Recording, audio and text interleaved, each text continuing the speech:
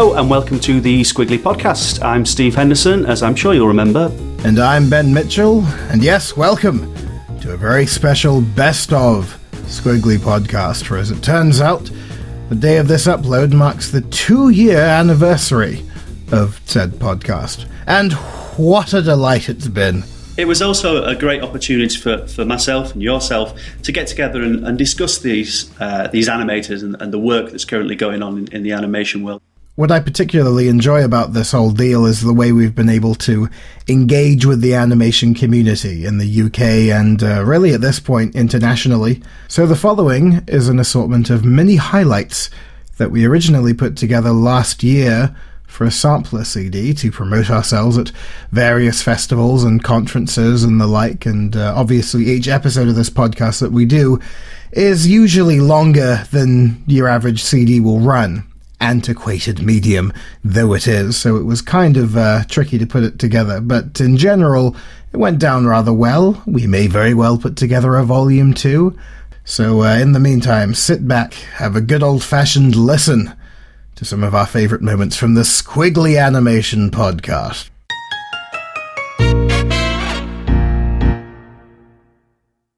So at Annecy, last year, 2012, Steve, you got to chat to two people who had just put together a film that was going to accompany Wreck-It Ralph, I believe. That's right, yeah. A Disney film called Paperman, subsequently won an Oscar, and very well deserved.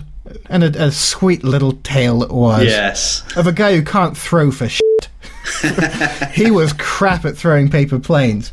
Thank God they all developed that Disney sentience, as things are known to in Disney films. Here's our interview with Christina Reed, the producer of Paperman, and John Kars, the director of Paperman, the Oscar-winning Paperman.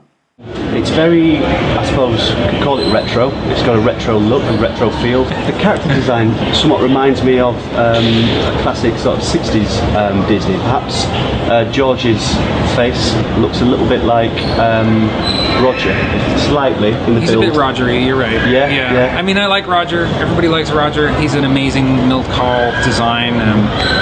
There's a lot to learn there if you start deciphering like what it is that he's doing, and he has such good taste. Ultimately, the character design in its final form was done by this guy Shi-Yun Kim, who's just a brilliant character designer, and he's really the guy that brought that calligraphic line into the design.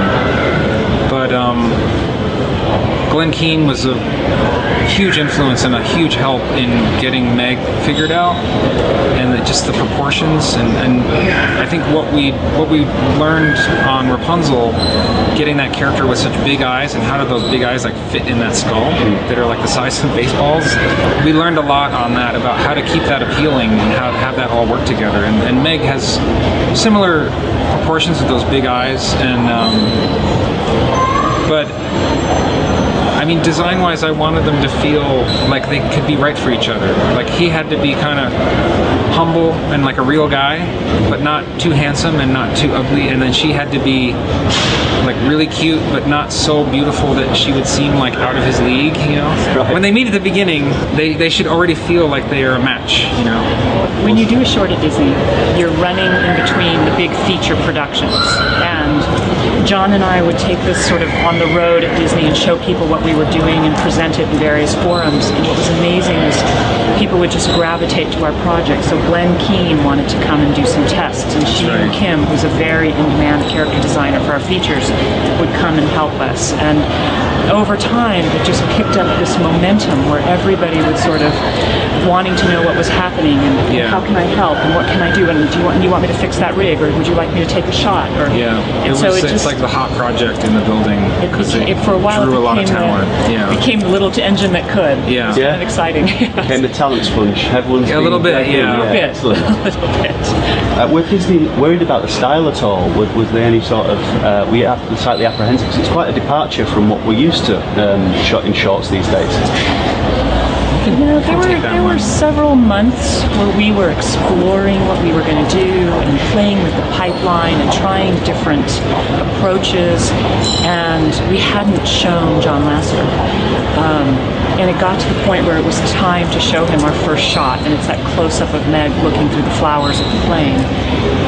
And I think there was a moment of, we all love this, and it's taken us a long time to find it.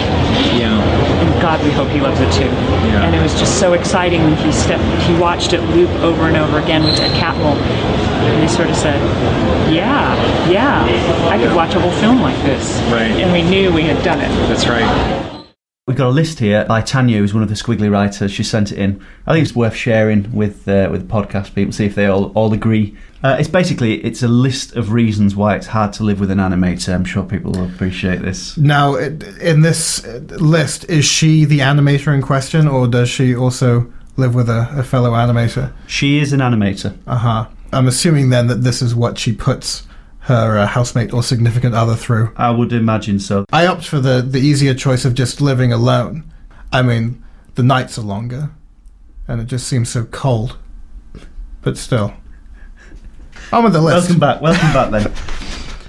Okay, there's no envelope, scrap of paper, or important document in your house that hasn't been doodled on. You're the only adults without kids in line at every children's film. I think the hardest thing for a 27-year-old single man is to go to the cinemas to watch Princess and the Frog. You're doing it all wrong. You just make sure you sit at the back, wear a big trench coat, maybe something that covers your face so people don't see that you're a 20. No one's going to bat an eyelid. Yeah, no one's going to be scared then. Not only do they have more books than any other person, but each one weighs the same as a small elephant. I love animation books. I've got... When they're good. Groaning shelves of animation books. Nothing's better than, just coming home with a big book and just opening it, and it's interesting and it's well laid out, and it keeps the dogs from barking in my head for a few minutes as I enjoy it. Or it's interesting. Dogs barking in your head. I think also that the sort of draw of certain specialist bookshops, I now have to make sure I don't go in them anymore. Culture museums or specialist bookshops, certain types of comic book stores that have the art section. It's a sort of siren call of you walk in and it's what you want your bookshelf to look like. Obviously, the next point is that you don't actually read any of the books. No. Oh, God, no. They're there to look pretty. Polar Express scares you more than Friday the 13th. You don't really know what mocap is, but if you ever like a cartoon that has it, they've threatened to leave you. I've never really been with anyone long enough for them to threaten to leave me over cartoons. One of the biggest, fights I've ever had in a relationship, proper yelling fights, was about the Roadrunner. And it was with an older woman who, I guess, didn't have the same kind of childhood fondness for the Roadrunner cartoons as I had. And her interpretation of the premise of the Roadrunner cartoons was that the Roadrunner was on its own in the desert being pursued by a gang of coyotes who had a series of, whenever one of their plans backfired, it died. Like the rock would fall on it or it would fall off the cliff. And then one of the other coyotes would have a turn. And it was just constantly being hounded by all the coyotes in this desert. And it's one coyote. How do you not know that? And she's like, shut up. How is he going to survive a fall that high? And I was like, it's not a f***ing David Attenborough documentary, you dippy bitch. It's like... Leave now! Get out of my house! But it was one of those arguments that should have been like a 3-sentence, no way you're out of your mind, end of discussion. It became very important to this person that, no, it was actually about a bunch of coyotes and one Roadrunner and not one. I was like, the character has a name. It got to the point where I'm like, we're going to go online and look it up. I was like, oh, Jesus, if it has to be that big. It's a cartoon, Ben. It's quicker to dump her. The reason we were talking about it was that we were watching, it was on TV. This particular episode ended with the Wile E. Coyote, dressing up as a girl Roadrunner. And it backfires on him when 1,000 identical coyotes appear out of nowhere, and it ends with him running out of the... and she looks at me and goes, ah?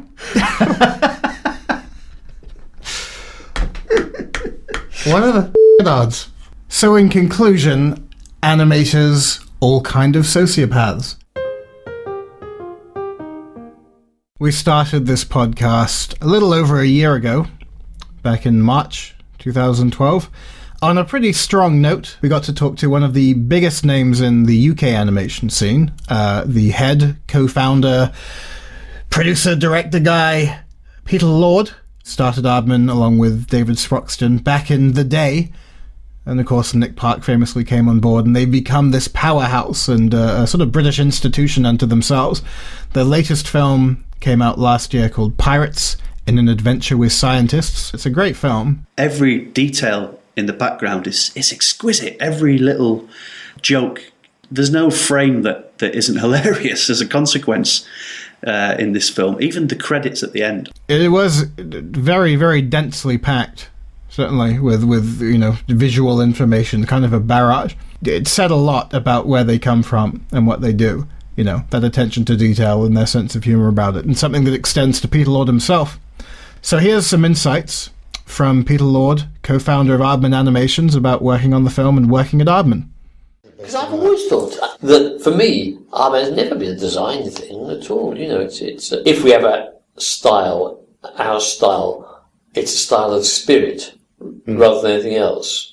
Not of look, not even of comedy. The comedy of Arthur is very different to the comedy of Wallace and Gromit, and both are different to the comedy of the Pirates, I think.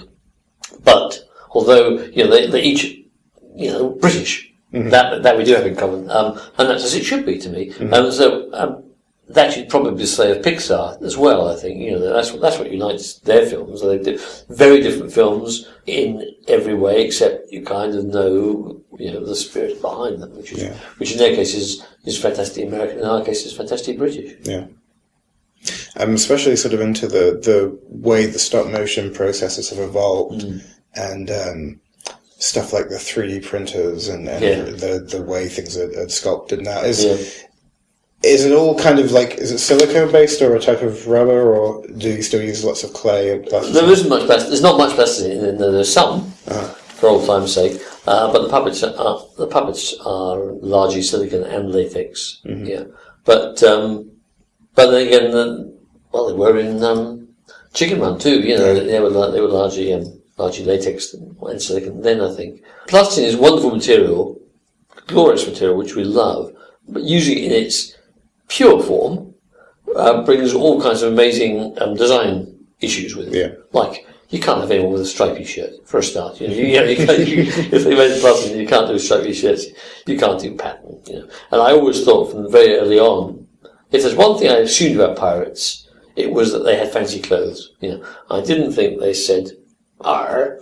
I didn't think they came from the West Country, but I did think they had fancy clothes, because I thought that everyone knows pirates like fancy clothes. And as soon as you said that, as soon as you talked in terms of buckles and gold braid and sword belts and sea boots and stuff like that, I knew they weren't going to be made out of plasticine. That's for sure. But of course, they're all sculpted in plasticine in the first place. We go from drawing on paper, pencil on paper, to sculpting in plasticine, and then when we're happy with that, then we cast them in latex and silicone and stuff.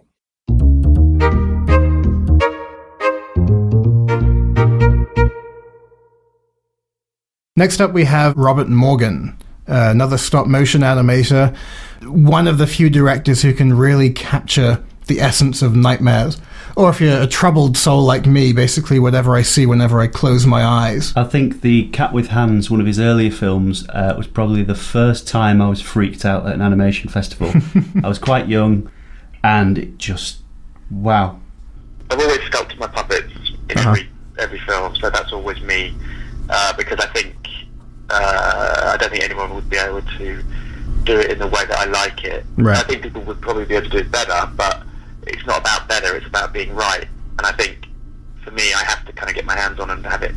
There's sort of imperfections in it that it has to be a certain way. But, with the Separation, for example, which is a film I did for S4C in Wales, and we had a really good budget for that. So we were able to really very heavily design the look of that film with really, really talented, production designer and a really good cinematographer. So, collaborating brings its own rewards. There's ideas, visual ideas in that film that I would never have thought of. But with the animation, it's particularly, for me, if I sculpt the puppets, then I feel like I've made them. I feel like they're my characters then, and that's like my compass. Yeah. Do you consider the films you do to be horror films, or...? It depends on how you categorise horror. Good point. Because a lot of people have a very narrow definition of what horror is. They think of it as ghosts and zombies and guys with chainsaws and haunted houses and things like that. Yeah. So if your definition of horror is that, then I suppose no, not really. But if it's, I personally have a sort of wider definition of what horror is. I sort of think it's more to do with a sort of a feeling, rather than a set of genre conventions. I do get that sense from your films as it's kind of underlying dread, claustrophobia again, like mounting panic that sort of serves the progression of the film rather well. Is that intentional, and do you think there are certain crucial ingredients to cultivate that atmosphere? It's kind of an instinctive thing. It's hard to sort of, I don't think you can really intellectualize it and plan like this is how this nightmare is going to progress. I think you're right. That's great that you said that they do achieve that sort of nightmarish quality, because that's definitely something I sort of aspire to. That sort of delirium, I suppose I would say. I'd really like my films to achieve that level of a feverish kind of delirium. Yeah. But because nightmares are sort of irrational, you have to sort of use an irrational part of your brain to do it. So in a way, that's why I think I've tried to do Baudelaire in a sort of stream of consciousness kind of way, because I felt that you'd tap into that kind of part of the brain more than if you sit down and try and write a script. I mean, when I was a kid, there was certain animation that scared the bejesus out of me. Go on. I'm sure everyone kind of has things from their past that used to give them nightmares. I'm sorry, Ben. I sounded like your psychiatrist there. You're talking about your childhood nightmares, and I'm go on. Carry on. That's okay. Finally, someone's listening to me. Shall we see what some of the people from Twitter said about what scared them as kids? Yeah, little wusses. This is JK Ricky at Animator JKR. My younger cousin used to cry and run and hide when the giant tiger head came up out of the sands in Aladdin. That's a good one. That's a really good one. Jenny Hall at Jenny_Hall. That's Jenny with one N. Pinocchio? Yeah. Half boy, half puppet, half donkey. Oh, you've crossed a very creepy line there, Disney. Well done for the fractions there, Jen. Fair enough. I think I saw online somewhere. If Pinocchio were released today, it wouldn't be a PG because of the amount of drinking, fighting, smoking. I mean, if after he turned into a donkey, if they'd taken him to Tijuana and made him do one of those special shows, then I could see making a case for it being disturbing. But maybe that was the director's cut. I don't know. Sampo Rask at Sampo Rask on Twitter. Sid's Spider Baby mutant toy from Toy Story 1 was horrifying. Yeah. That was the guy who he had the toys and he reconfigured all of them. Mm-hmm. Yeah, that was quite a sort of terrifying scene, really, for such a... I remember being kind of sort of surprised, because I wasn't a kid when that film came out, but I was like 12 maybe, and I wasn't expecting it.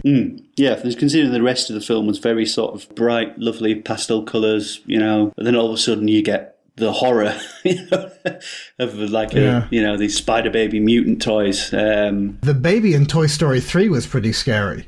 Oh yeah. And that wasn't even a spider, it was just like an old broken doll. Big baby. But it was just sort of creepy. Yeah, that's very creepy. When it's sitting on the swing and it's looking at the moon and and his head turns around. The director, Lee Unkrich, is a big fan of The Shining, so he did creepy very well. But I must say the most creepiest thing Pixar ever did was the baby in the original Tin Toy. In Tin Toy. I saw that like a month ago. Yeah. For the first time.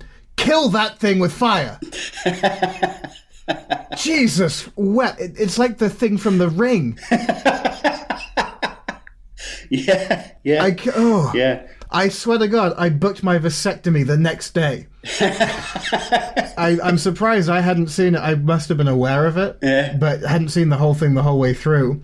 And yeah, it's like this baby that I guess because of the whatever system they had in place, the polygon distribution or whatever, wasn't quite ready yet for realistic human animation. This baby looks like its face is melting, and it's got this scary kind of insane manic movement to it, you know. It's going to be the last baby that you'll see before you die. James Rusty Hayner at Aemnas, Aemnas, scary for animators, Black Cauldron. Ooh, meow. Zing. Oh, you know what freaked me out, and I'm not sure if it was the animation so much. You remember Roger Rabbit? You're going to talk about Judge Doom at the end? Yeah. Yeah, that did terrify me a little bit as a kid. But I think maybe because it was a mix with live action as well. Do you know when he's getting run over by the steamroller? Yeah, and he's freaking out, and then he comes back to life. Yeah. And it was I think it was the actually coming back to life, and he's all flat. Yeah. And he's kind of like, he's trying to find purchase, and he keeps like sort of nearly falling over.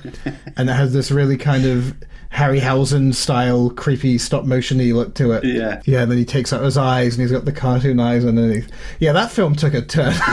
Well. When he blows himself up with helium and you see his gloves inflating. It was all fun and games until that point. Talking about films produced for kids that gave kids nightmares. Yeah. I think Paranorman sort of harks back to the idea that the responsibility is with the viewer, really, and they loved it. Zombie Madness, and the kids just lapped it up. It was very reassuring to tell that, you know, kids haven't been really desensitized. With that in mind, obviously, I went to interview the guys. Sam Fell did the Tales of Despero. He also directed Flushed Away. Obviously worked extensively for Aardman, and then obviously went over to work with Chris Butler, who was a storyboard artist who had this idea for a film in his head for a good 16 years, according to him. It's a little bit about the history of the two guys, so I think we'll just leave it up to them. Well, we both directed the movie Paranorman. It's an American movie made in America with American characters. And two Brits. And two Brits directing it, yeah. And it sort of comes from both of our sort of love of American movies of the 80s, really, you know, like Goonies and Ghostbusters. I think one of the unique selling points of this film is that it's got quite a mature feel to it. It doesn't dumb down to the kids or anything like that. Yeah. Did that come natural or? Yeah. For me, no, I'm very immature. No, it was intentional because I think it's something of a reaction to a lot of kids' movies, not all of them, but a lot of kids' movies that I do feel take a too polished look at the world. For me, the stuff that I really remember and the stuff that meant a lot to me and shaped me into who I was and made me want to even pursue filmmaking, it was the more challenging stuff. It was the more sophisticated stuff from a story point of view. It was the scarier stuff. So I kind of wanted to go back to that a little. And the 80s was a great era for family movie making. There were some amazing movies made in that time, which we both loved. Yeah, a little bit edgier. And what I love about this film is that it's great for tweens and teens, actually. And they're a really difficult bunch, you know. The look of the films, it's gorgeous. The team at Leica, they really go, lead the way. Do any scenes stick out in your mind as difficult to achieve? Any sort of technical? Yeah, for different reasons, actually. I mean, there's scenes like at the start of the movie, something that's actually really simple, like a piece of plastic bag fluttering on a chain link fence. And it's the kind of thing that you don't often see in stop motion, partly because that whole build exists for one shot, and it's not one shot that furthers the story. So ordinarily, that would be the shot to go. You'd have some producer saying that costs too much, it's too much time, and it's not important, get rid. And it was the kind of stuff that we really fought to keep. There were a lot of locations that exist just for a fleeting moment in the movie. Obviously, you've got a few homages to the films that you grew up watching and enjoying, but I see a lot of horror comics and those zombie films that you were telling us about. The overall look of the film, we wanted it to have a kind of a messed up, kind of rough kind of asymmetry. Look. Asymmetry was the kind of key word, yeah. And a lot of it came from the character design, the original character designs. Yeah. Part of the appeal, I think, of stop motion is that it is handmade. It does have this handcrafted feel. And I think what makes that appealing in the first place is that it's imperfect, and that registers with an audience. Nothing quite beats that hand-stitched costume on a physical object. I think the asymmetry kind of accentuated that. It's purposefully not perfect. Yeah. But then we also, in the colour scheme, we referenced a lot of Italian horror movies of the 70s. Fulci and Bava and Argento, and that was because we wanted to do the horror thing, but we wanted to do it in a slightly different way than you've seen before. Excellent. Thank you very much for talking to Squiggly today. Yeah, Thank you. Thanks a lot. Thanks for having us.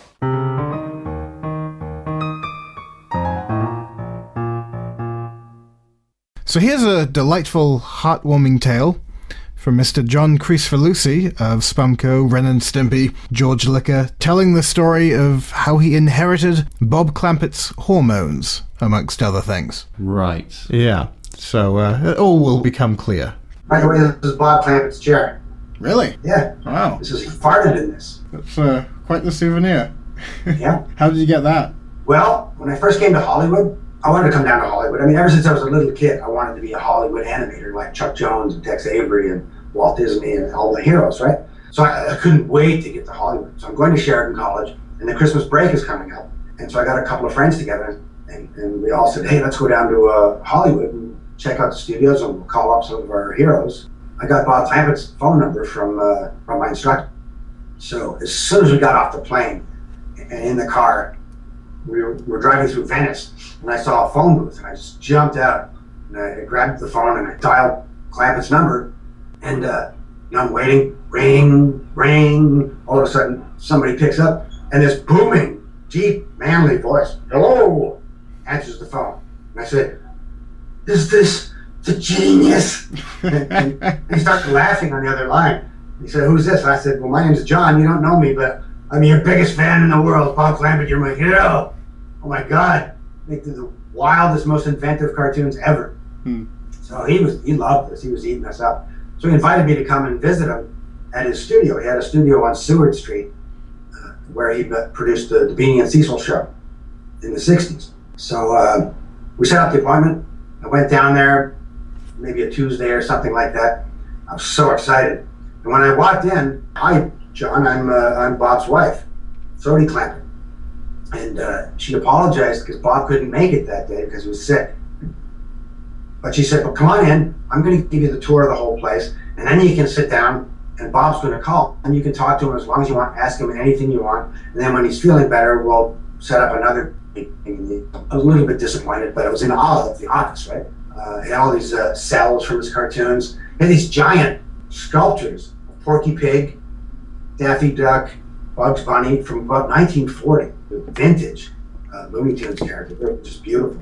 But the thing that I was most interested in is I saw his desk, right? And there was a chair, an empty chair behind it. And I looked at Sodie and I said, is that where the genius sits? And she was laughing too, right? Because I was just a complete dumbstruck nerd fan, right? Like, I said, well, when he calls, can I sit in the genius chair? And she thought that was great. So, she sits me down, and I'm sitting, I couldn't believe it. I'm thinking to myself, man, this chair has got Bob's farts in it. That means some of his hormones might have leaked through. Maybe they'll seep through my genes, and I'll get some of his genius genetic material. So I'm sitting there, and Bob calls up. I'm sitting in the genius chair and everything, and I got to talk to him for about an hour and a half or something like that. And we became great friends, like instantly. Hung out and did all kinds of crazy stuff together. Cool. Bob Clampett. Amazing. Genius hormones in this chair. So that was Ben there interviewing John Kricfalusi. Yes, the tale of Bob Clampett's chair. I wonder how much that would go for. Because not only has it absorbed all of Bob Clampett's hormones, it's got quite a few of John Kay's now as well. There's quite a stew bubbling away in there. Gross.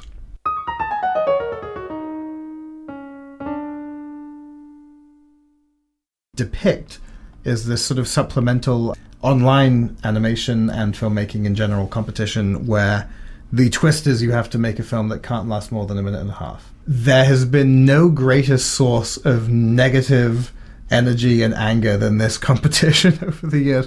If you work in the animation industry, everyone knows someone who submitted to this competition and either gotten in and not won anything or not gotten in at all. And the thing with stuff like Depict, you make a film and it doesn't get into the thing that you make it for necessarily. You still have a film made. You know what I mean? It's always more discouraging when people will do something and it doesn't get into the first thing they send it to, and then they're just like, okay, I'm just not going to send this anywhere else, and that's the end of their animation life. Yeah. Or they're like, and it's just like, well, there are like thousands out there. There's a line between the people that are triers, and these are the people that will thrive in some way or form in the industry, or the people that expect stuff to be handed to them. Expect that, I'll enter my animation to a festival, I'm going to win. I mean, have you entered into these types of competitions in the past? I mean, well, I mean, quite a few. You know, you sort of play. My sort of thing is like a sort of rule of thirds of like expect to get into a third of the festivals you apply to. I don't feel bad when more festivals say no than say yes. If you know what I mean? Because then if you submit it to 100, you'll end up getting into somewhere between 30 and 50, and that's pretty good exposure. It's certainly enough to get it distributed. I entered a film into Depict, actually, a few years ago. It didn't get in. It got into the main Encounters Festival the following year. In fact, it was last year's edition, and it was the edition where John Kay was there. So, some consolation prize there, Ben. A couple of friends of mine, actually. In fact, someone who gave me the idea was someone who had done the same thing. She did a film for Depict, and then it didn't get in, so she made it a little longer and then sent it to Encounters the next year. In the meanwhile, there's all these other international festivals and platforms that you can send this stuff to. Certainly ones that appreciate shorter films over longer films. A shorter film's going to be more likely to get thrown into a festival program, I think, especially if it's funny. My attitude was always kind of throw as much against the wall to see what sticks. You know what I mean? And that's just what marketing is in general. I don't really have the marketing brain as far as strategy, but if I was going to say I had a strategy, it would be that. It would be, It's basically the same approach I had to dating in secondary school. Because I know guys who were like photogenic jock type guys who didn't get girlfriends until college because they just never talked to girls or they never asked girls out. I looked like a potato when I was in my late teens. But because I asked enough people out, occasionally some of them would say yes, and I'd have more of a kind of backdrop of human experience to go into university with. That's sort of always been my approach in any sort of, especially with creative stuff, applying for jobs, whatever, is more than anything, don't get upset when people say no. Yeah. It's always going to suck when it's like, I don't know, if it's a massive festival like Annecy or something, well, it stings a bit more, but you're not dead the next day. You're not a failure, you've made a film. Exactly. You know what you're doing. A few years ago, I saw a talk by producer David Bunting, and he had this spreadsheet for his film, The Astronomer's Son. Mm-hmm. And he basically made this huge spreadsheet based on entry to festivals, whether he paid for it, etc., whether they got back in touch with him. And it was 7 festivals he entered in before he even got a response. Yeah. And then it was like 20 festivals before he got screening. Yeah. And then it was like 35 before he got an award. And when he started getting awards, they came tumbling in. So perseverance is it's the name of the game, isn't it?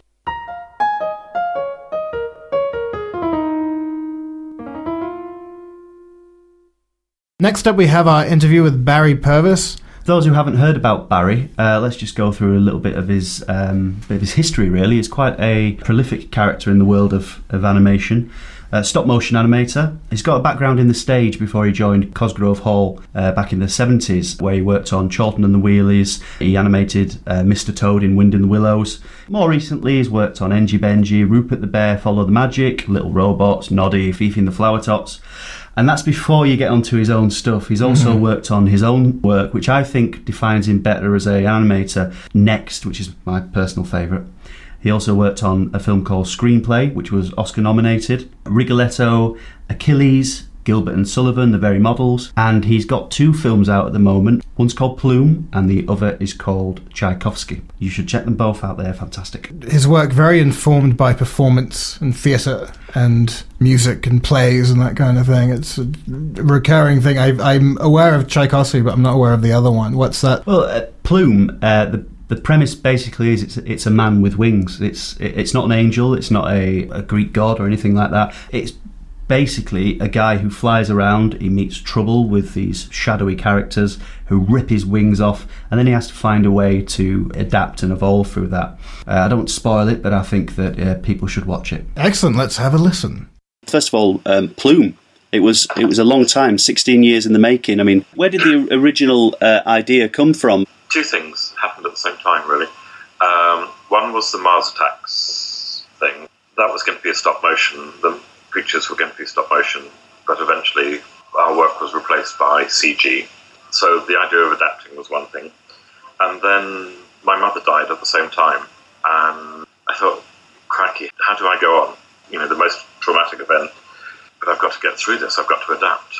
And those two sort of ideas of having to adapt after a traumatic, life-changing event sort of got me thinking. You know, I'd been away from England for a year on Mars Attacks, and I thought, I need to make a film, but there's not much money around. I have to make one as cheaply as I can. Okay, I don't need sets, I don't need costumes, I just need puppets.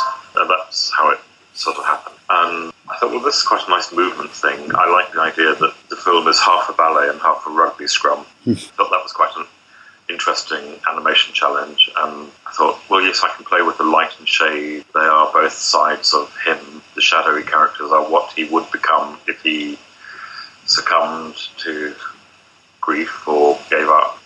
So that was sort of the roots of the film. I do have this obsession with wings. Every film I've done, a character transforms into something with wings or into an animal or a bird. The only slight difference is in Achilles, they turn into bulls and horses, but I like this sort of idea of transformation and metaphor of role-playing. And the wings, I don't know what they represent to me. Either some sort of freedom away from social, cultural, gender, gravity, some sort of true self, I guess. Some sort of joy and art and beauty that in this film gets destroyed. Obviously, in Tchaikovsky, you've got the wings in the background as well. There's a significance there with obviously swans. You know, I think all drama is about a change of perspective. You know, most dramas, our protagonist either goes to Oz or goes down a rabbit hole or changes sex or becomes blind.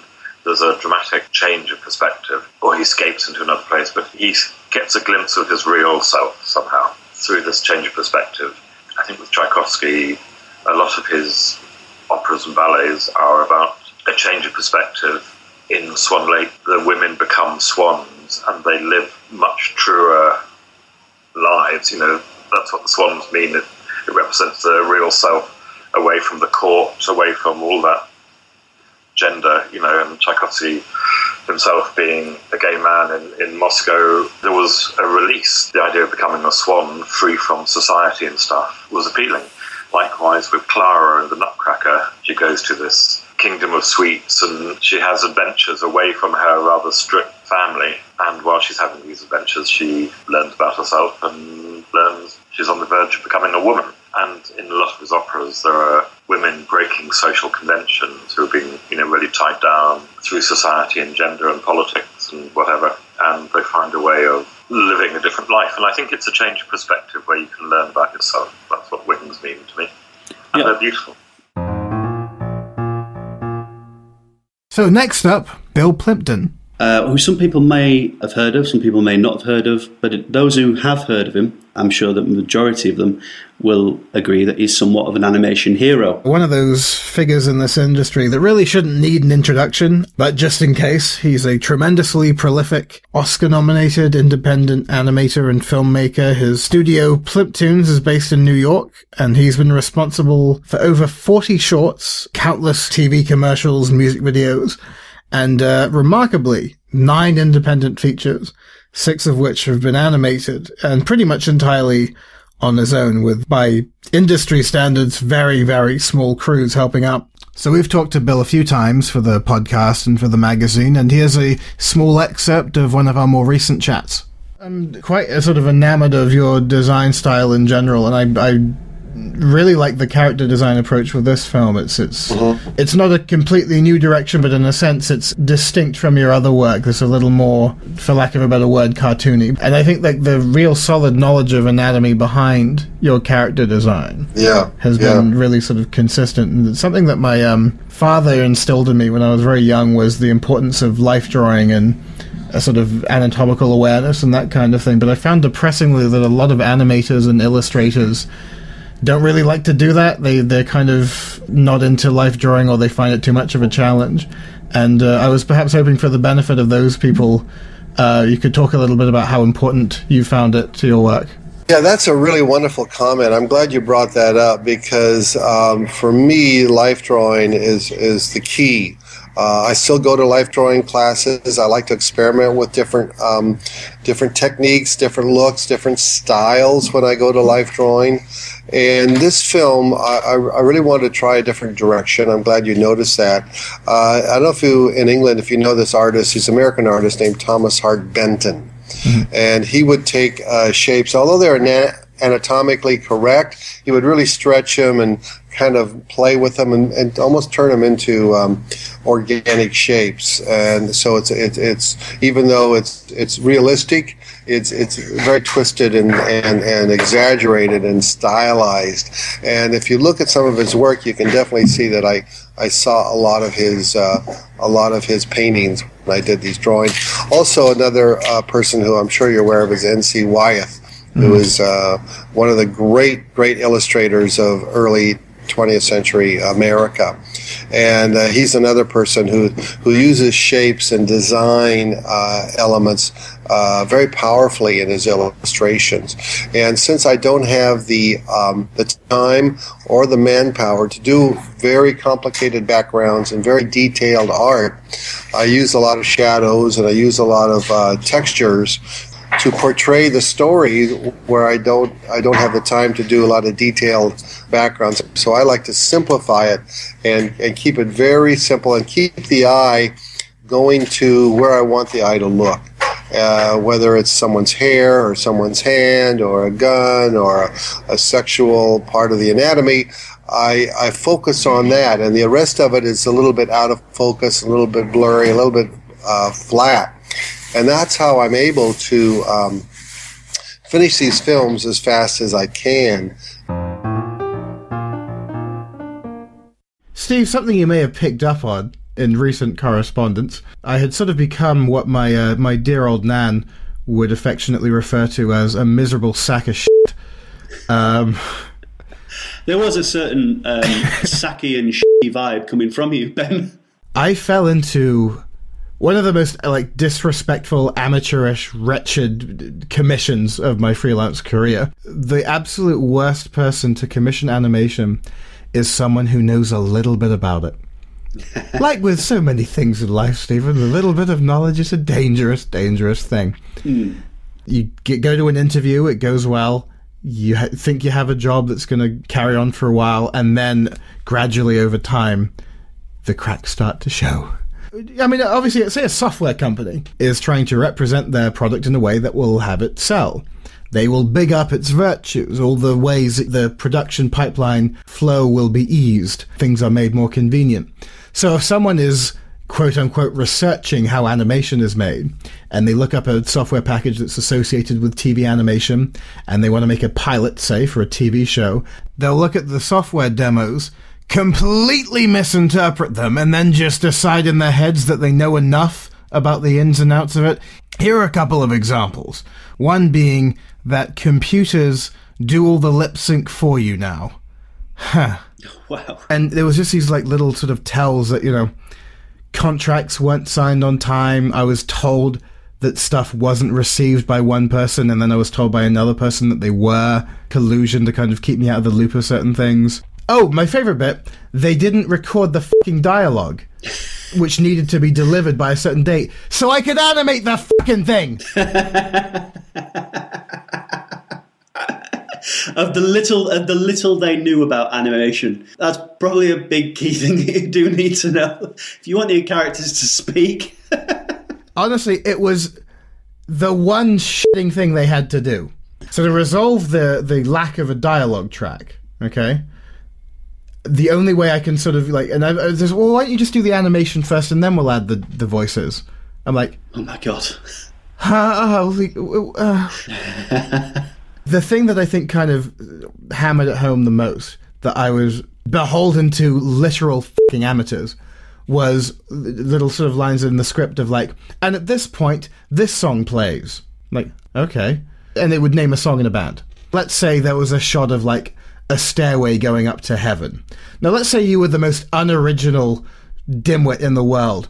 What song would you have accompany that visual, Stephen? A Stairway Going Up Into Heaven. It's a head scratcher, ain't it? It's got to be Highway to Hell. No. Yeah. Here's the thing, Steve. What you suggested incorporated some element of actual fucking humour. People can't see that you're waving your arms around in a kind of an actual rage. Keep going. Have you looked into how much, let's say it was Stairway to Heaven, have you looked into how much Stairway to Heaven actually costs? Like, what do you mean? Licensing costs. What's that? Well, oh my God. If you want to distribute the film, you need to pay for music if they're actual songs. You could get someone to do a sound-alike, maybe, but you can't actually have the actual song play without paying, probably quite a lot of money, given that it's one of the most famous songs ever! This is the point where I start looking around, waiting for fucking Ashton Kutcher to pop out. Yeah. On and on this shit goes. Nearly 2 months. I've never been more relieved to be relieved of a, of a project. When I got told, okay, we're not going to carry on with this. Usually that's bad news. Then it got shitty because of payment issues and stuff like that. But we found a compromise that we were sort of happy with. I wasn't over the moon about it, but it was something that I could walk away from. But it's the strangest business tactic I've ever seen, to make yourselves so unimpressive as professionals and as men, Stephen, as men, that a person will accept a stipend to just never have to deal with you again. Now, it's probably not a business tactic you or I would ever employ, because we have dignity and self-regard. Mm-hmm. Not an issue with these people.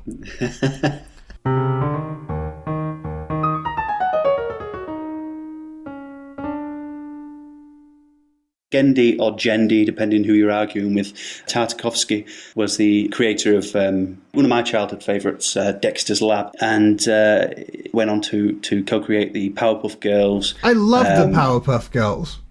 Yeah?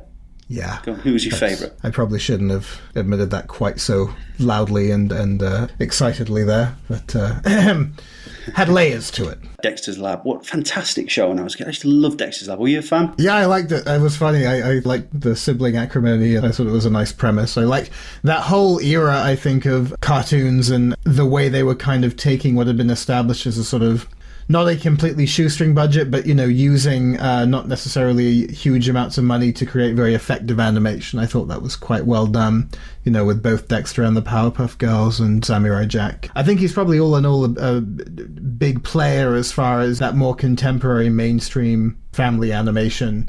Quite happy with my being born at that particular time. The sort of the cartoons in a sort of post-80s world were pretty cool. Let's hear from Genndy Tartakovsky on his film Hotel Transylvania.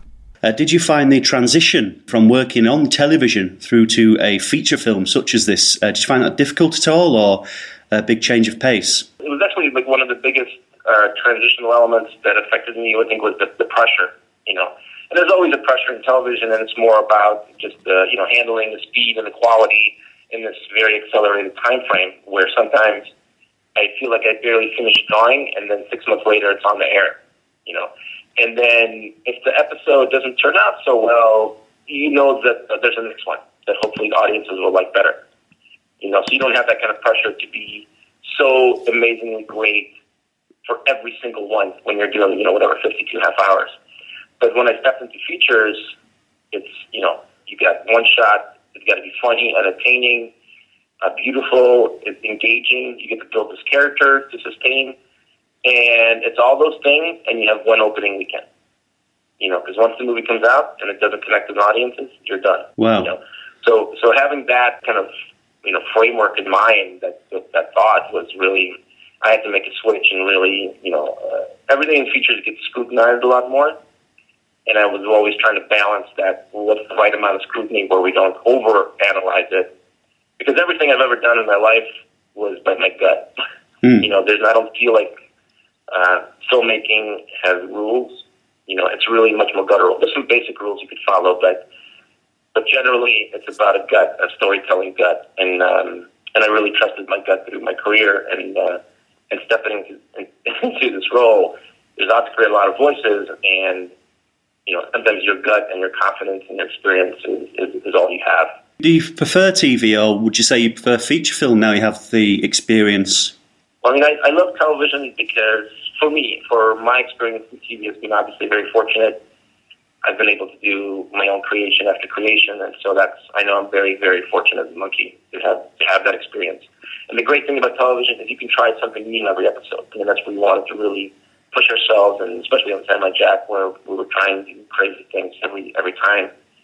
And but in features, it's the reaction. In TV, we would do something, and it would be on TV, and that's it. There's nothing. There's no feedback. I guess maybe that worked. Well, there's nothing like sitting in the movie theater with an audience and watching something you've created. It really feels like I'm doing stand-up comedy, or I'm telling a story right in front of the audience without actually having to do it. I can sit comfortably and hide in my chair. And that's an amazing feeling. You could tell where they were loving it, and you can tell when things were slowed down for them too much. It was really like you could feel the audience, and that was just a really amazing experience.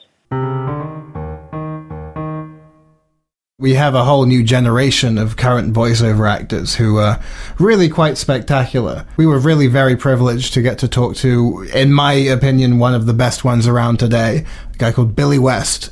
So there's not many people he hasn't voiced, really, has he? I mean, we've got like the likes of Popeye, and we've got Bugs Bunny, we've got Elmer Fudd, all these sort of staple characters. Before we even go into the work that he's put a slant on himself, I mean, you have to be incredibly skilled to be a voice artist, because he's not only mimicking other people, he's actually finding a voice for these other characters, isn't he? Yeah. And a whole range of them in each project. When you were approached for, say, Ren and Stimpy, what was the kind of pitch to you as a performer? Since I had worked with John Kricfalusi, however briefly, he just remembered stuff that I used to screw around with. I'd be Touretting out characters and all this other stuff. And one of them was that I had this great love for Larry Fine of the Three Stooges. Uh-huh. And he was the one that didn't seem to do anything except now and then say something, but when he said something, it used to split me in half. And I thought it was so beautifully funny and peripheral that I fixated on it so I could do his voice. Mm-hmm. But when John Kay brought Ren and Stimpy around, he had me in mind for the Stimpy voice, but we needed to, pitch it up, make it more childlike than, because Larry just sounded like a depressed old Jewish guy. He knows. Following that, I remember when Futurama began, I remember being very happy seeing your name in the TV Guide listing. It's like, oh, fantastic, he's in the new Matt Groening show. I only auditioned for a couple of voices originally, but I did audition for Fry, and I auditioned for Bender, you name it, I'll go out for anything. I'm a journeyman. And it wound up that I got 4 roles. For the benefit of the listeners, could you maybe talk us through the main 4 that you bring to Futurama? Yeah, I play Philip J. Fry, 25-year-old pizza delivery boy. And man, all this constant exposure to radiation is making me thirsty. That voice is basically me when I was 25. I said, you know what? F it. I'm going to just use my own voice. And then I did Dr. John Zoidberg. Young lady, bring me a sandwich from the dumpster and leave the nuggets on it. And he was a combination of a couple of voices I remember from my childhood. One was an actor named Lou Jacoby, and he had kind of a marble mouth, and a guy named George Jessel from American Vaudeville and radio. He had a marble mouth, and I fused the two of them together. So it was Professor Hubert Farnsworth. Good news, everyone. Bad news. He's just like the Wizard of Oz, doddering old wizard, professor types, absent-minded and shaky because he was 147 years old. And he's got sagging skin. And then there was old Zapp Brannigan. Through time, space, and everything else in between, and winner of this year's Modesty Award. Yeah, it's like stoic, Captain's courageous, a big dumb radio announcer from the '60s. Is there a bit of the Grease Man in there? Yes. My general knowledge of... I didn't talk about that, but there was a guy floating around for a while. I mean, everything was like this, and then, that's sort of trailing off after the end of each word. Yeah, I love that stuff, though. But I worked with a lot of big dumb announcers who loved far and away above anything else in the effing world was their voice. Yeah. And they wouldn't give birth to it half the time. It'd be like, coming up on 20 minutes of 11, stalling for time, trying to fill the air, swing with every pitch. It was adorable. I'm very sorry to tell you, the Cleveland show's been cancelled. This has to be a mean, cruel trick, because as far as I'm aware, it's actually literally against the law to cancel a Seth MacFarlane show. But how is it that if there are 3 identical shows, that one of them is being cancelled and the other 2 aren't? It's weird, isn't it? There's that very popular meme on the internet about MacFarlane's work, and it says, it's about his shows are about a lovable, stupid dad, and then obviously a picture of Peter Griffin, Stan Smith, and Cleveland Brown, right. And then he's married to a hot wife, his daughter hates him, his son's an idiot, and there's a miniature psychopath. It's very formulaic, if you study it like that. It's completely interchangeable. It's like how when I was a child. And again, it's more forgivable when it's Seth MacFarlane, but when you see like other shows trying to imitate it, like stuff like Full English or Crash Canyon and various others, where you can tell, okay, that's that version of that character, that's that version of this character, It's such non-creativity. And the people who aren't creative are so wearying in the sense of how much they sort of rationalize their creativity. And, tell themselves they're coming up with an independent idea when really they're just taking something that already exists and changing it the absolute bare minimum amount. I remember when I was very young, I really wanted to write a book or a short story or something, and thinking, oh, well, how hard can it, I'm talking like 5 years old, right? So I'm thinking to myself, how hard can it be? And my favorite book at the time was James and the Giant Peach. And I have this very clear memory of me going, okay, how about Brian and the really tiny apple? Like that was literally the creative process. And even at 5 years old going, yeah, that's really not even trying. That's why nowadays, before I release stuff, I show it to a lot of people.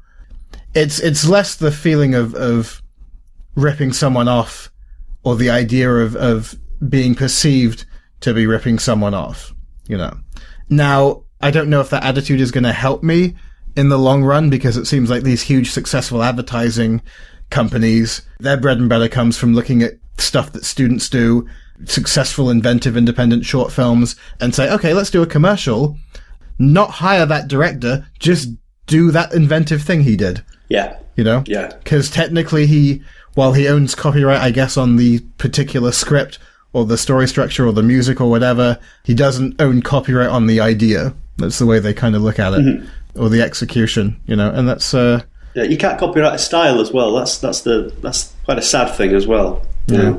There's a few times when I've seen big studios have created short films, and I'll have a similar idea in my sketchbook, and I'll be absolutely gutted when I see it. Yeah. Obviously, my idea isn't as good as theirs, and I'm too lazy to get the film made. You see a version of your idea with resources and proper funding behind it and a proper crew behind it, and proper execution. Nothing really is that original. Everything sort of carries forward. I think Seth MacFarlane knowledgeably he plagiarizes his own work. Yeah. Self-plagiarization. It's yes. One of my favorite interviews, and probably one of the most inspirational independent success stories, is Signe Bauman, a Latvian animator who recently found success through Kickstarter to fund and finish her independent feature, Rocks in My Pockets. Very interesting comedic take on living with depression. Kickstarter, of course, is a hugely prevalent thing in the industry at the moment. And here are some of her thoughts on how she used it to engage with her audience. So it seems that more and more people are now turning to Kickstarter and similar crowdfunding sites to essentially bring the audience in on the process. And I was wondering what your take has been on it so far. And do you feel it's a good fit for what you're doing? I kind of feel that in the contemporary world in 2013, this so-called crowdfunding is really a crucial part of actually not only funding but also of distribution, because the distribution starts at this stage. You, by logging into Kickstarter and by supporting a project for $10, you can get a download. I mean, it's not free. It's $10 download and of the film. How else you would call it? It's distribution. I am already selling. It's a film's pre-sale, right? Yeah. I'm already selling the film before it's even finished. And I am finishing the film only because I am able to sell the film before it's finished. So I think it's a pretty groundbreaking concept and it's a new opportunity for independent filmmakers to kind of have control over this whole horrible process of financing and distribution. It's engaging audiences while the film is in making and committing the audiences. These are not just audiences, they're committed audiences who really are invested in seeing the film. I hope happens more. But anyway, that's my 5 cents on Kickstarting.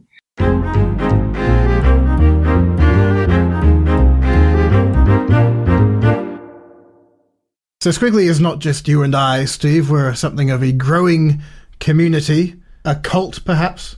We have some wonderful people who have been helping out with the articles, with the reviews, and attending events, interviews on the scene. One of our Skwigly writers, Tanya Vincent, was at the recent Rise of the Guardians press junket, and she got to have a few words with its director.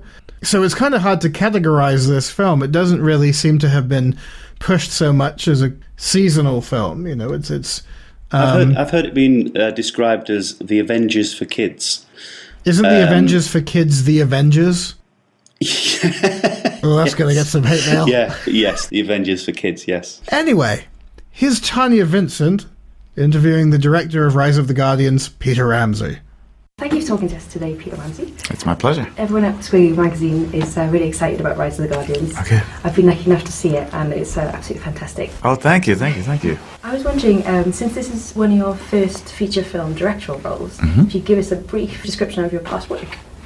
Oh, well, let me see. At DreamWorks Animation, where I've been for about, I guess, just around 8 years, I started there as a story artist. I did story work on Shrek the Third. And from there, I became head of story on Monsters vs. Aliens. After I completed Monsters vs. Aliens, I directed actually a short based on Monsters vs. Aliens TV Halloween special, and that is what kind of launched me into Rise of the Guardians. They figured I was ready to handle something a little bigger by that time, so there we go. The film is based on the original books by William Joyce. Mm-hmm. What elements of that story appeal to you to make it into a film? Basically the idea that you were going to take these characters that, you know, people have actually believed in when they were children. You actually think they're real. They have a real emotional connection with them. And the idea that you could take them and sort of work with people's perceptions of them and people's emotions that are bound up in them and present these new versions to make them look at them in a new way, in a way that they haven't since they were children. That was really appealing to me and really interesting. I was wondering, as the director, how closely you worked with the animators, and did you give them a whole scene to work on, or did they each have an individual character to work on? For the most part, it was individual characters. We would actually have teams of people. There was a Jack team, there was a Pitch team, there was a North team, there was a Tooth Fairy team. So everybody would, you know, we'd have 3 or 4 guys who would typically work on that character within a given scene. And yeah, I worked very closely with them every day. We talked through the shots. They'd show me different versions. I'd say, I think Jack needs to be a little less nervous here, so calm him down a little bit. Let's put it all in his eyes. And so we were very, very detailed. And I tried to talk to the animators as I would to a live action actor. And we talked a lot about the characters' motivations and and as much as we could to give real performances. The film has quite dark themes, things like loss of innocence and feeling a bit alienated from the world. Were you ever worried about scaring your audience? No, because, in thinking the whole theme of our movie is about belief and kind of putting ourselves in the heads of children. And just as we say that children actually believe in these characters, and that's a kind of reality, children experience fear all the time. It's one of the big things you do as a child is deal with fear, recognize it, find a way to try to get past it. That's a big part of life. So we didn't want to downplay that or say that it wasn't important if we were saying that these other characters were real. So that kind of became the spine of our movie, was how do you confront it in an upfront way. Well, thank you so much for talking to us at Squiggly today. It's my pleasure. It's a Christmas classic. So Thank you. Thanks so much. Cosgrove Hall.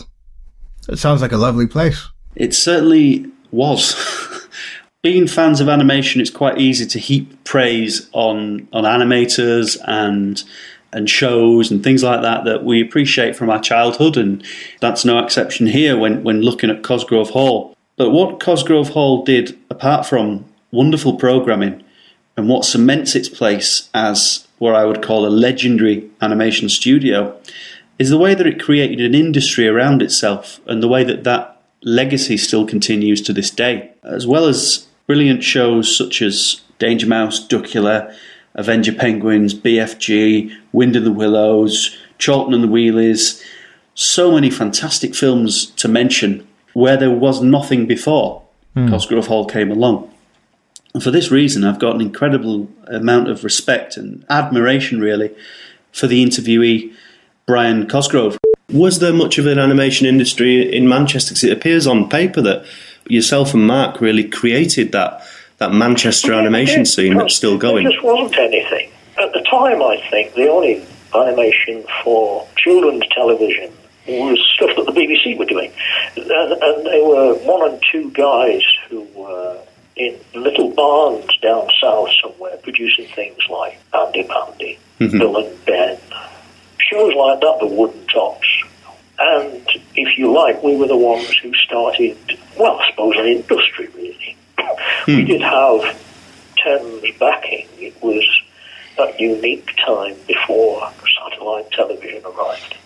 There were only the four major channels, 2 BBC, 2 ITV, and the amount of money coming in on advertising for ITV was, well, it was enormous. I think the cliche at the time was some big guy in television in ITV said it was a license to print money. It was. They had millions and millions of pounds coming in on advertising revenue.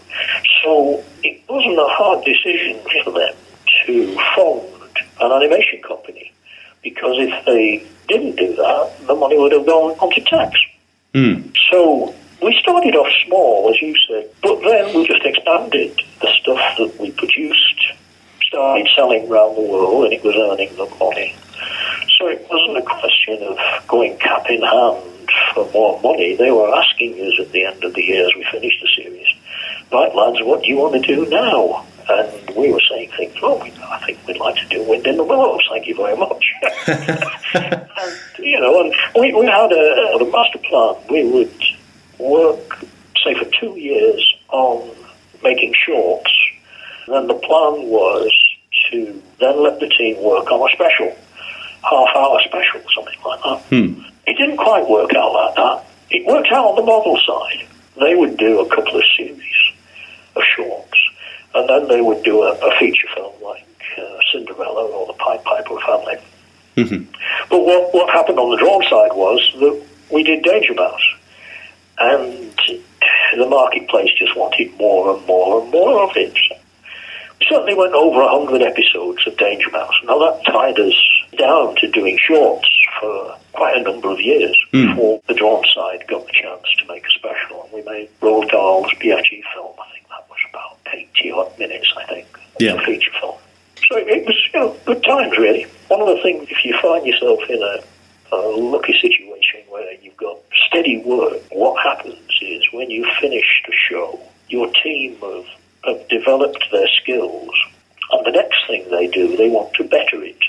So there's a steady quality as the years go by. It wasn't just us, it tended to happen in every studio that's worked in animation. Mm-hmm. So a lot of the artists that we employed when they first started, their drawing talent hadn't fully developed. But if you're drawing 8, 10, 12 hours a day, you get better and better and better. And that was one of the exciting things about the years we all spent together. We had a highly talented group of people, by the time it came towards the end of the company.